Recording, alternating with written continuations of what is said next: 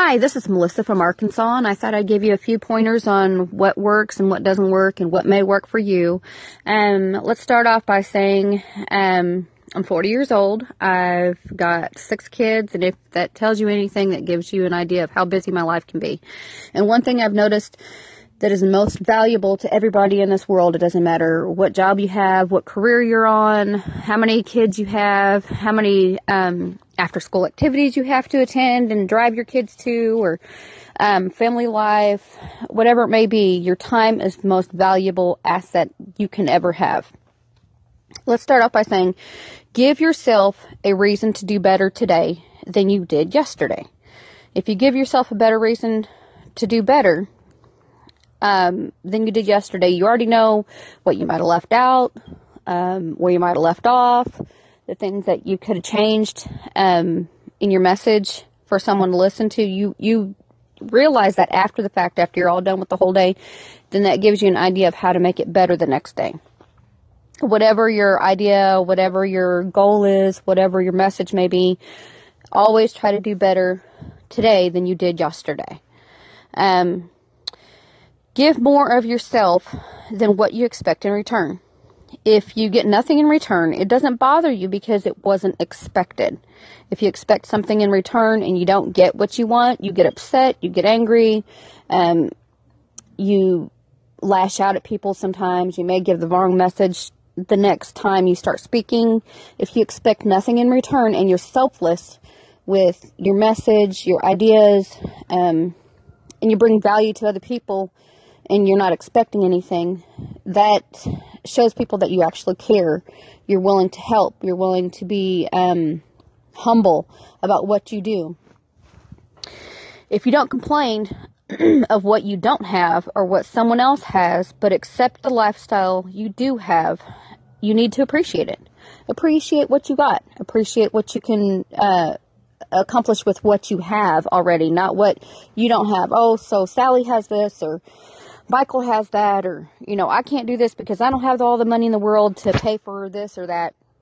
It's more or less a cop-out. You have to accept what you have and be willing to appreciate what you have and move forward from there. Know that you need to start somewhere because no one is just going to hand it to you.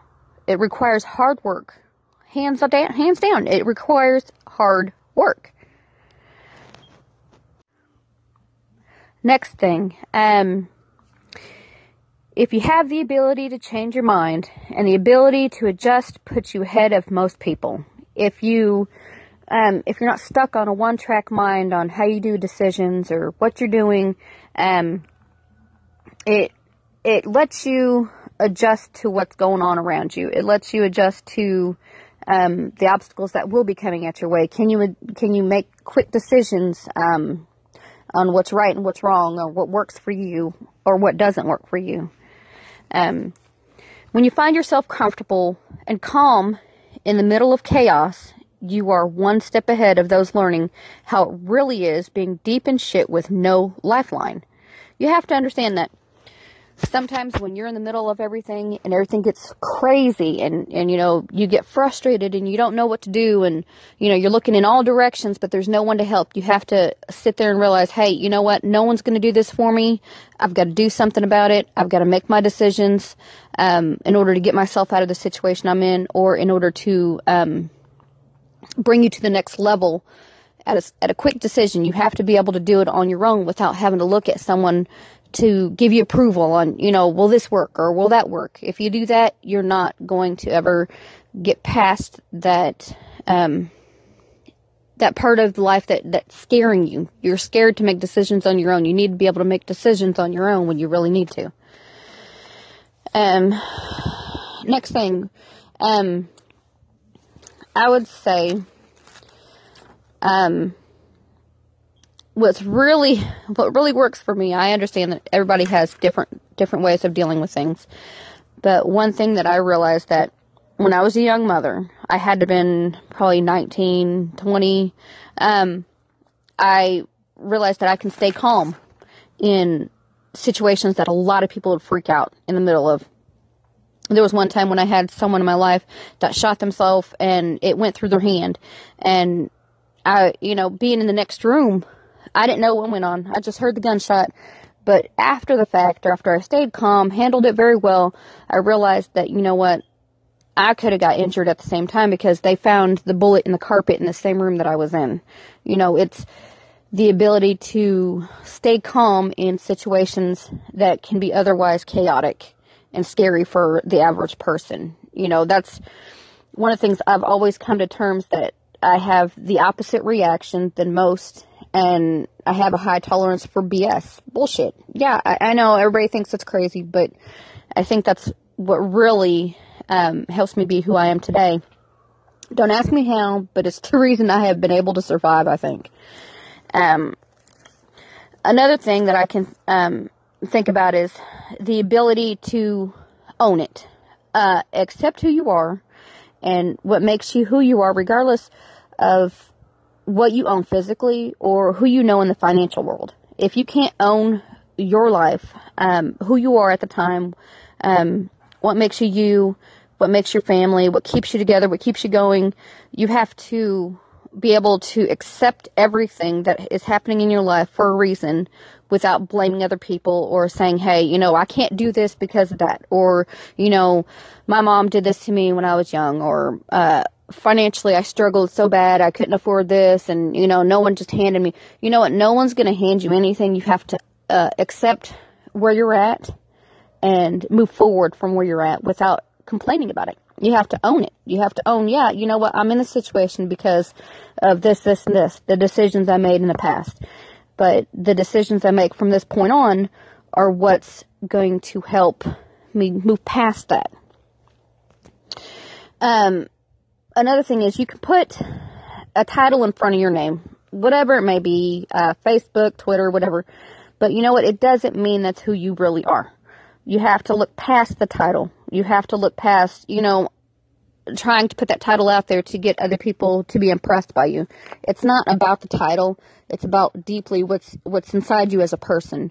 Your humility, your kindness, how you treat other people, the way you deal with situations, and your self-awareness. That's a lot that has to do with it.